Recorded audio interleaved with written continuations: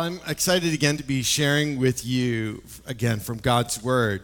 And we've been looking at 11 of 59 one another's that there are in Scripture this summer. And we're about our halfway mark now.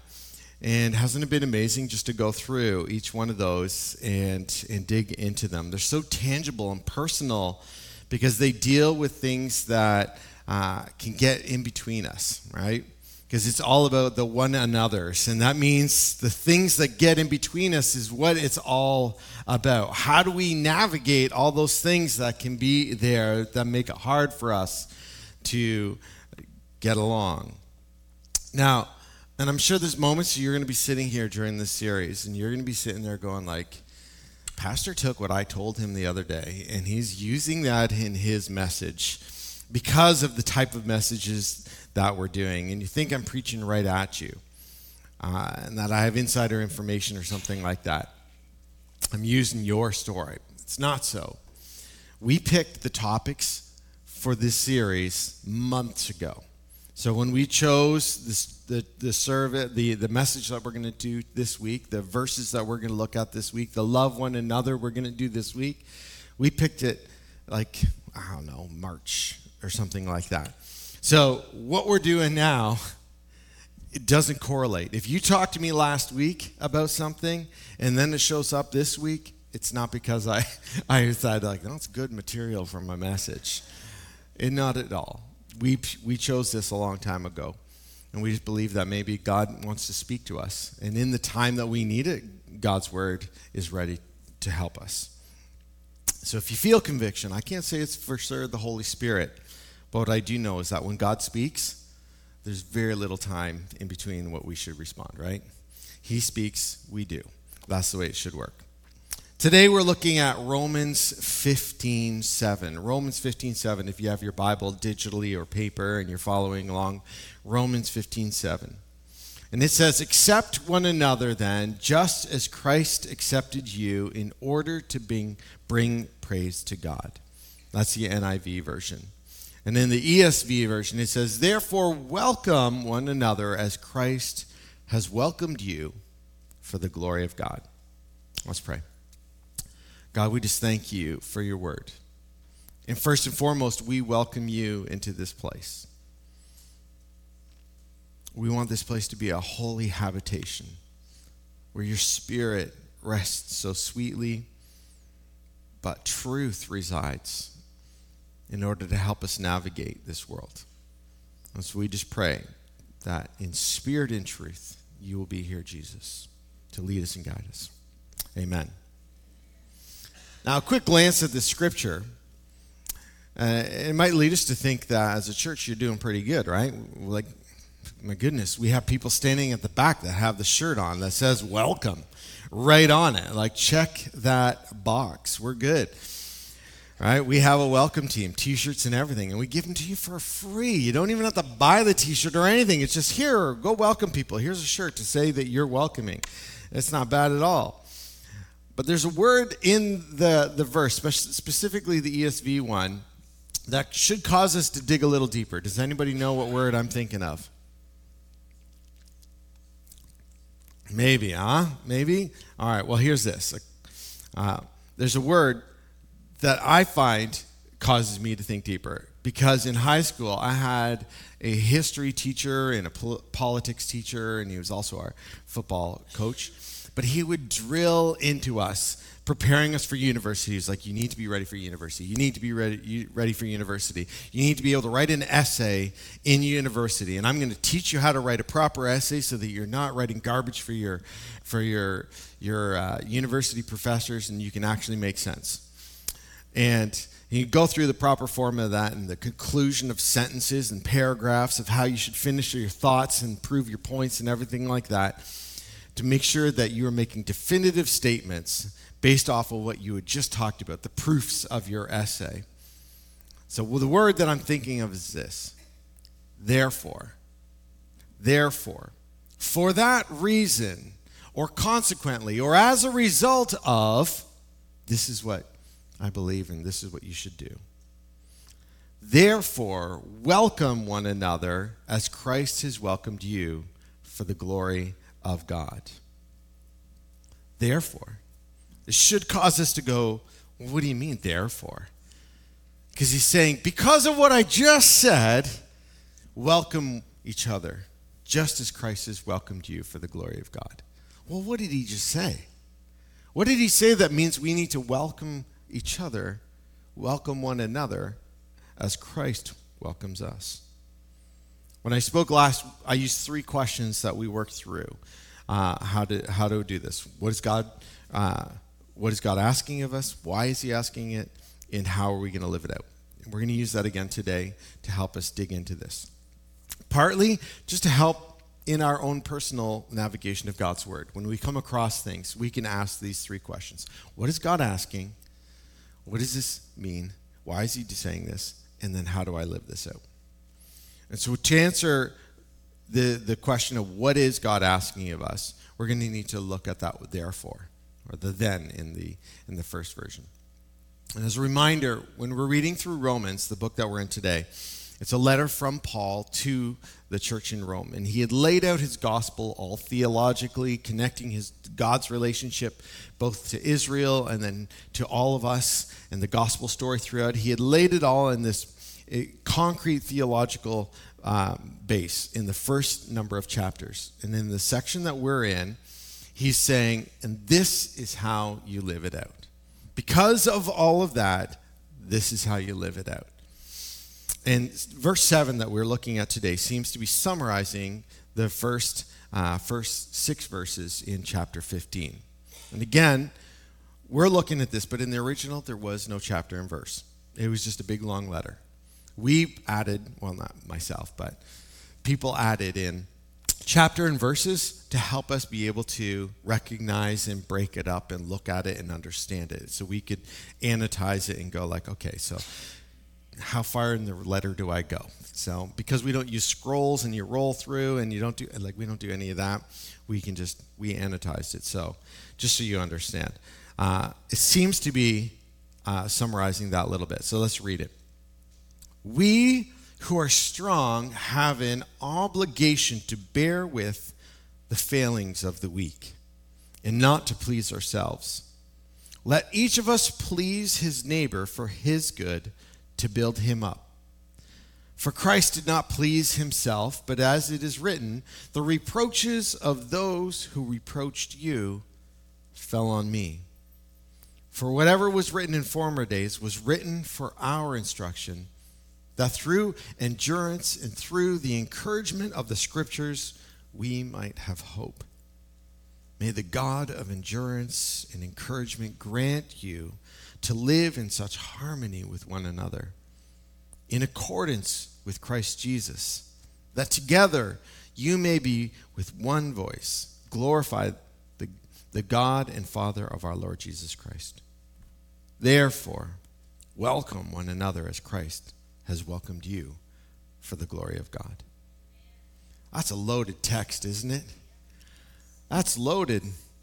So what is God asking of us in there? That we must bear with each other's failings. We must build each other up in harmony as we glorify God together, which is his purpose for us. That is what it looks like to accept or to welcome each other. So much more than just being a warm greeter at the door, isn't it? There's a weight to how we bear, how we build up, and how we live in harmony with one another.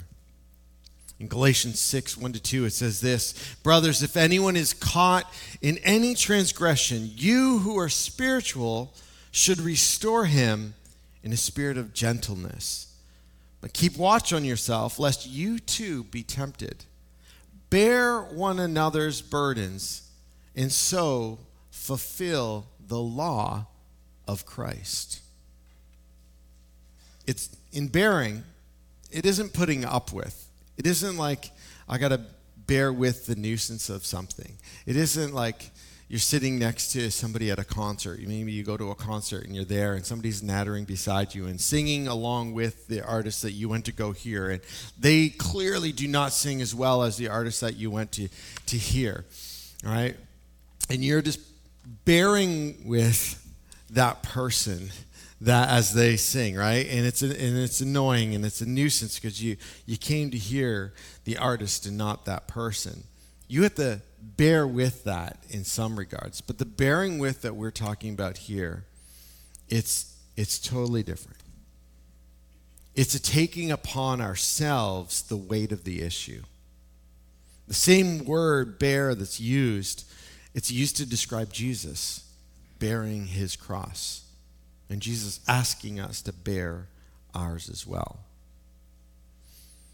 In pleasing our neighbor instead of ourselves, it's not being a people pleaser, but being someone who builds others up, filling them with joy and hope.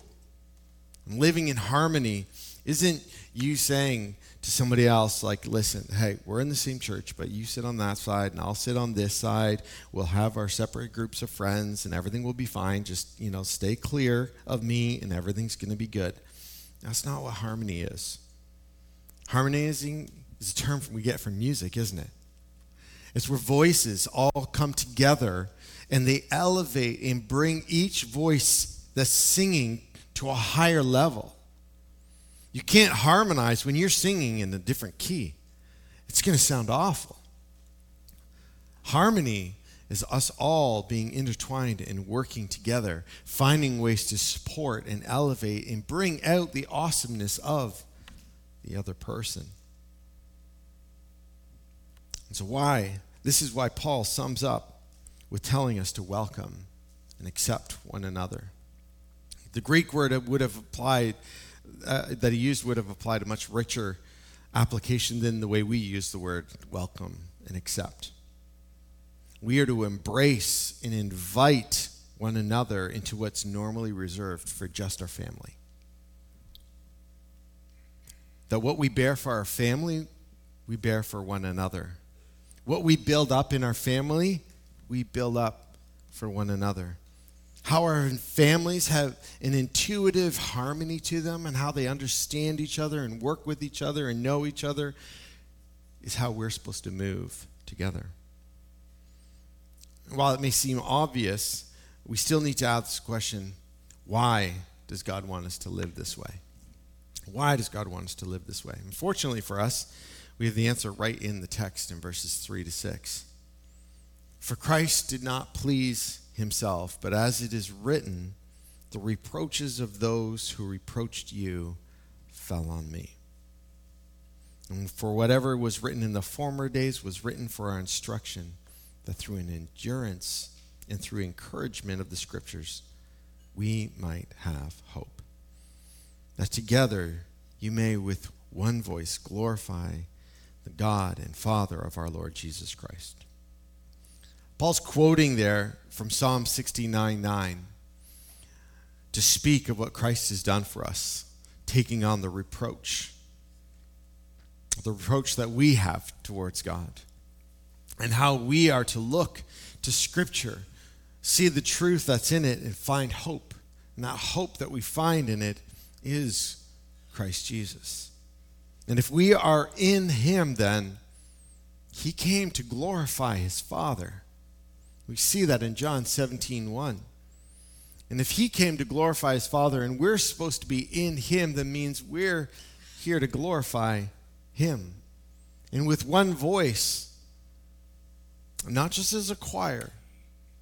When we come and we sing here on Sunday mornings, it's beautiful to be able to raise our voice towards God. And the song we sang about the incense is rising before him. It's true. The Bible speaks about how our praise and our worship lifting up is like a bowl of incense before him that just rises before him and gives him worship and praise. But let me tell you, if you come in here on a Sunday morning and you give your incense, your worship, and your praise before God, and then you go out there and the words that you speak sound nothing like the praise and worship you just did in here. If you speak to others in a harsh way, if you cut people down, if you tear people apart, if your words do not bring life and edify and uplift, your life does not look like worship before God. Excuse you. Your life does not look like worship before God. It's our daily habits, that living out that God is looking for. He doesn't want a performance on a Sunday morning. He doesn't want a performance between all of us here where you come and you're, God bless you, and wasn't that amazing, and isn't this an awesome family? And then apart from this family, it looks totally different. He's looking for us to live one life, one way of living in every scenario. That is how we glorify God with our lives. Our worship to God is intrinsically tied to how we get along with one another. Our glorifying God comes not through lip service, but daily service to one another, bearing, building, and living in harmony. We cannot think, again, one hand, we are glorifying God, while on the other hand, carrying judgment, impatience, and discord with another. Enmity between God and us, and by default between us, each other. It's the very reason why Jesus came. He came to take that reproach, carried himself so that we could be unified. We're so fortunate for his grace, though, aren't we? That it is so sufficient to cover us while we vainly try to reflect his image. We think we may be doing a good job, but from God's perspective, he looks at us and he's like, oh, just keep working. Just keep working. By my grace, I'm going to cover you as you continue to try and figure this out. So in seeing that, we glorify God and we fulfill the law of Christ, which is huge to me in my mind as well. As we bear and we build, we're left to ask, so how do we do this? What does it look like? What does it look like for us to bear one another, to please one another, to build up one another, to be in harmony? How do we apply these three exhortations that Paul makes in this section of Scripture concerning our care for one another in the church? When Paul spoke of these things, the grammar tense, again, that he would use conveyed that this is about who we are. It's not about that one time at the church, when somebody was going to annoy you and you rose to the occasion that one time and bit your tongue. It's not about singular moments or even multiple moments where you've risen up. It's about who we are. It's about how we intentionally live and who we are known to be. In light of that, I have 7 B's that I think can help us take active steps towards living this way. And don't worry, we're going to go through them quick. First one, be an example. 1 Timothy 4:12 says, but set the believers an example in speech, in conduct, in love, in faith, and in purity. This example isn't one, it's not an annoying one, but a humble one. It isn't one where he's saying, listen, you need to follow me, okay? I know how to do this around here. I've got it locked down. So you just need to follow me because I'm doing it right. But in humility, you set an example in grace and mercy of saying, man, I know I don't have it all right, but I know who does, and I know who covers me whenever I fail. And this is how I walk my everyday life. Every time I trip, I know who picks me up. Every time I fall, I know who's there to catch me. Every time I hurt somebody, I know who's there to heal them as I go and I make it right. We live by an example, not a rigid standard, but of grace and of love.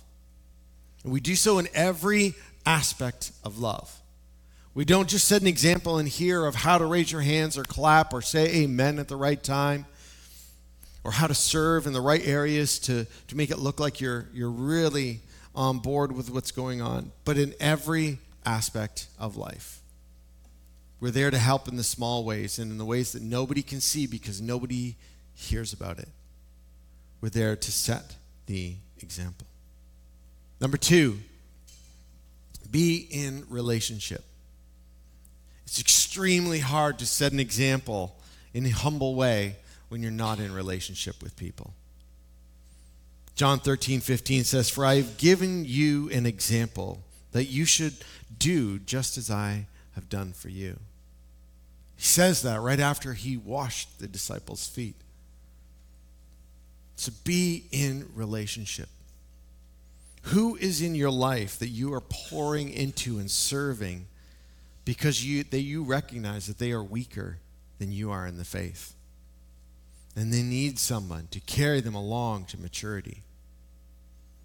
Can you name someone who fits that role? Here's the thing. Spouses, golfing buddies, fishing buddies, coffee buddies, nail girlfriends, tea sipping sisters, whatever you have in your life, they don't count. That's not what I mean. I don't mean your social friends. I don't mean those people. I mean somebody that you look at and you've recognized that they're just starting out on this walk with Jesus. And they're trying to figure it out and they don't know how to do this by themselves. You've identified that and you go like, well, I think I'm at least a couple steps ahead of them.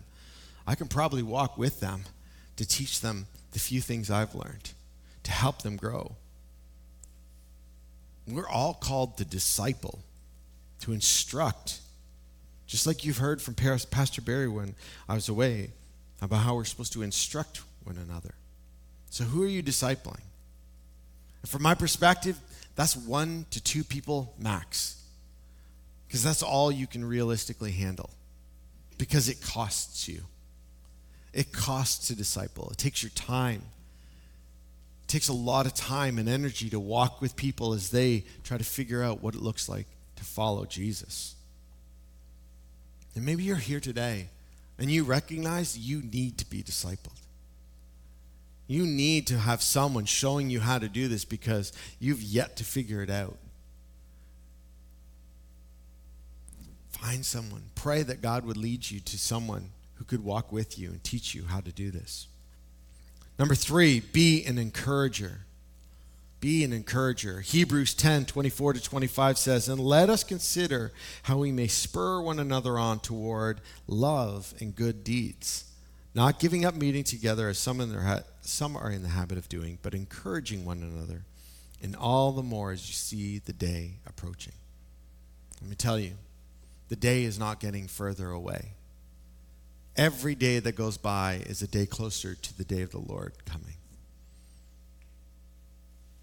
When people are running a marathon, as they're running, they strategically set people up along the route, knowing that at certain points they're going to want to give up. They know that when they've trained for it and they're ready to go and they're trying to run, they know, hey, when it gets to about 5K in, I'm going to want to call it quits. And then when it gets to 10K in, I'm going to be cramping up so bad, I'm really want to get...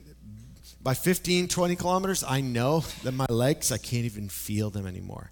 So they have people right at those places so they can cheer them on and keep them going as they run, because they know if they don't, if they're all alone in this race, they're going to want to quit.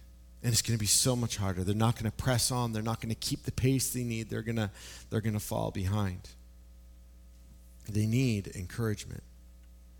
And let me tell you, this is the cheapest and easiest one that I'm going to mention today, to be an encourager.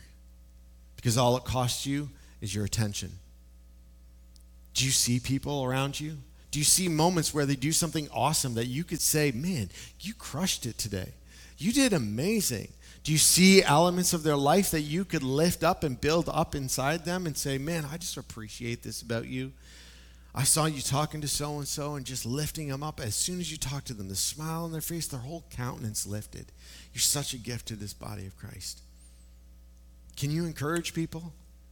It's the least costly thing that you can give. Be intentional, looking to build people up, encouraging them. Send notes, texts, calls, catch them after church, but pour into people's lives, building them up. Number 4, be a peacemaker. Be a peacemaker. Blessed are the peacemakers, for they will be called children of God. Man, do I want to be called a child of God. Divisions, they destroy people. When we fight, people leave. When we fight, people walk right out that door because they don't need that. The world doesn't need that. They'll look at us and go like, I'm good. I already got enough of that in my life. I don't need any more of it. Peacemaking means we find ways to put aside our differences. We mediate our issues. We bring our offenses before God so we can work out the ugly log in our eyes before we remove the speck in somebody else's eye. Peacemaking also means we guard the peace. We put out the little fires before they get out of control. We go to our brother or sister. We confess our offense before it can rage inside of us. Number 5, be a supporter. Be a supporter. Hebrews 13:16 says this, do not neglect to do good and share what you have, for such sacrifices are pleasing to God. So support work that leads to salvation, work that leads to maturity and health. If you see ways in which God is moving and growing and people are becoming saved and growing in their maturity and health, support that. If it's in the church, support the work of the church that leads to those things, that support people in their growth. Our sacrificial giving of our time and our treasure and our talent, they all play a part in us glorifying God. Number 6, be a carrier. Be a carrier.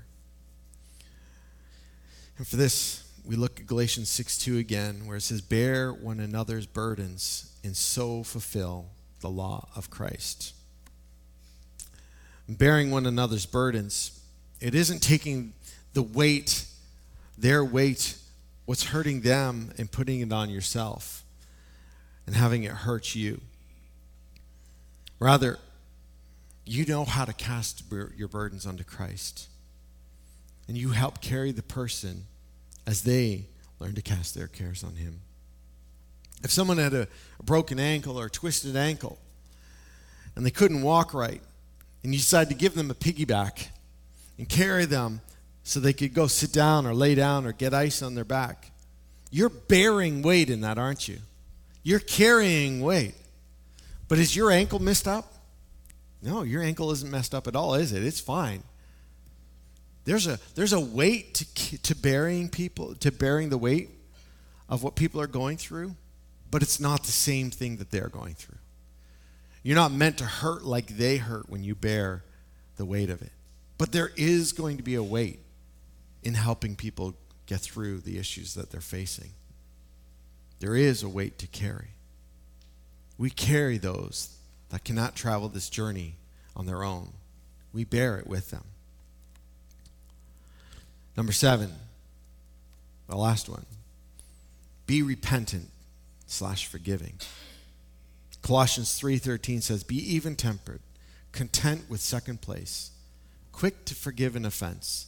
Forgive as quickly and as completely as the Master forgave you. All of this is messy. All of this is so messy when it gets between us. When we have to look at welcoming each other into as family. When we bear one another, when we build up one another, when we try to live in harmony with one another, it gets messy. We've all been brought up differently and see things differently. We all interpret some things a little bit differently. We hear somebody's words, and the way we hear those words, it sounds offensive, and they don't mean that at all, but we take it as offense, and then we hold it inside, and then we don't want to talk to them about it, and then it gets even worse, and it gets messy. It can get so messy. Our hearts are fickle, and they're selfish. So we need to daily repent of our unwillingness to love one another like this. When we wake up in the morning, we're like, I do not want to bear with anybody today. I do not want to welcome anybody into my family today. I do not want to carry the weight of what it looks like to walk this out. We need to repent of not wanting to carry that. We daily will be offended by imposition, by expectation, by someone thinking maybe that we're the weak one and they need to help us when we thought we were the strong one. The enemy will continue to sow seeds of division that in humility, only forgiveness and repentance can root out. And what does being content with second place mean? How do you live that out, where you let someone else get first? What must we be willing to give up to gain that contentment, to complete forgiveness and a repentant heart? Therefore, welcome one another as Christ has welcomed you for the glory of God. Today, as we close, I want to pause just for a moment to give ourselves some time to reflect on maybe what the Holy Spirit is bringing to the surface in each of our lives. Because a message like this, often our hearts are looking to quickly move on. I'm ready to move on to lunch, to social time, to doing anything else than sitting here in this moment.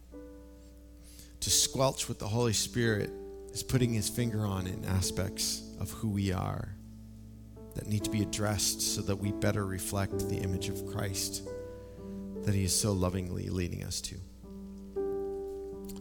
So I'd love for us just to take a moment here as Famke just plays keys in the background to give us a moment. I'd love for you just to pause. Just pause and ask the Holy Spirit what he requires of you. What does the Holy Spirit require of you? And just listen. Listen to what he's saying. Let's take a second to pause.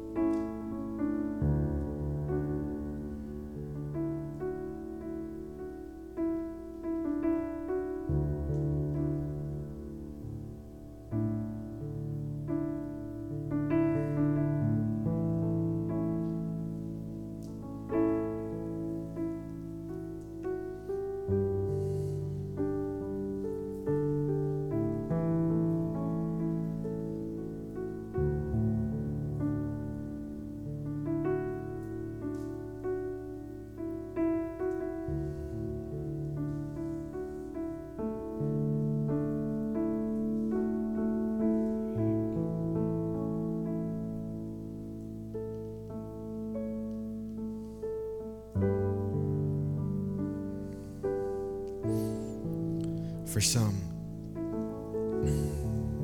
you're going to hear God tell you that there's people that you need to ask forgiveness from. For others, there's people you're going to need to forgive.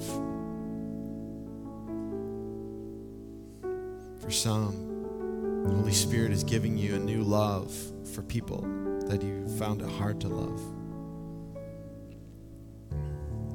For some, God's putting people on your heart for you to encourage and lift up, build up.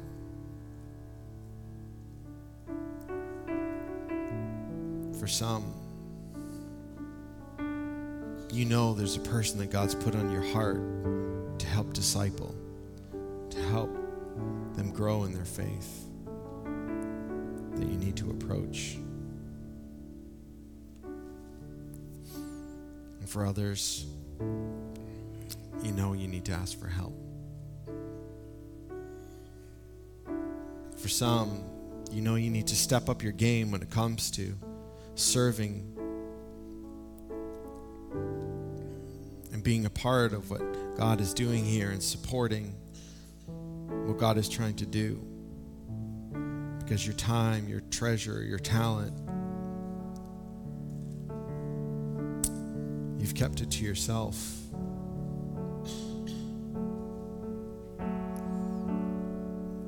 And for some, this whole experience has just left you wanting more of Jesus.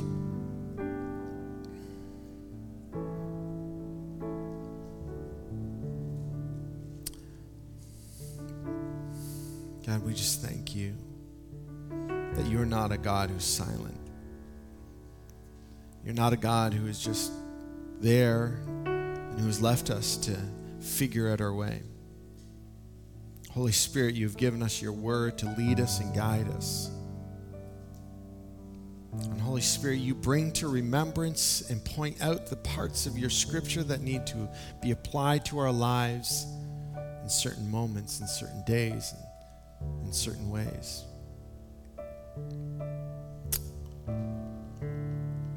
So God, I just pray this morning for everyone here that as we hear your word and as your Holy Spirit points to things in our lives that you'd love for us to address today, that we'd have the ears to hear, the eyes to see,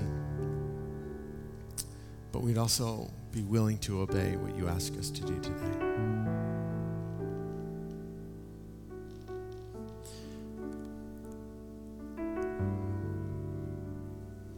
And if you're here today and you've never given your life to Jesus, you've never began a journey with Jesus. I don't mean you gave your life to Jesus a long time ago and have had a hard time following it through, but I mean you've never given your life to Jesus. The whole idea of following him is new to you. Today could be your day to start that process, to start that journey of walking with him, being a disciple of his, being in his family.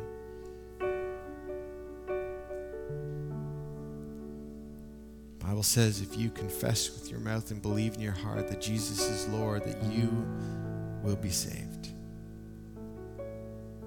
That's the beginning of your journey, is to confess that and then start walking out a life with him like we've talked about today. So I invite you today, if you're here and you've never done that, to give your life to Jesus, to have him save your soul, both now and for eternity.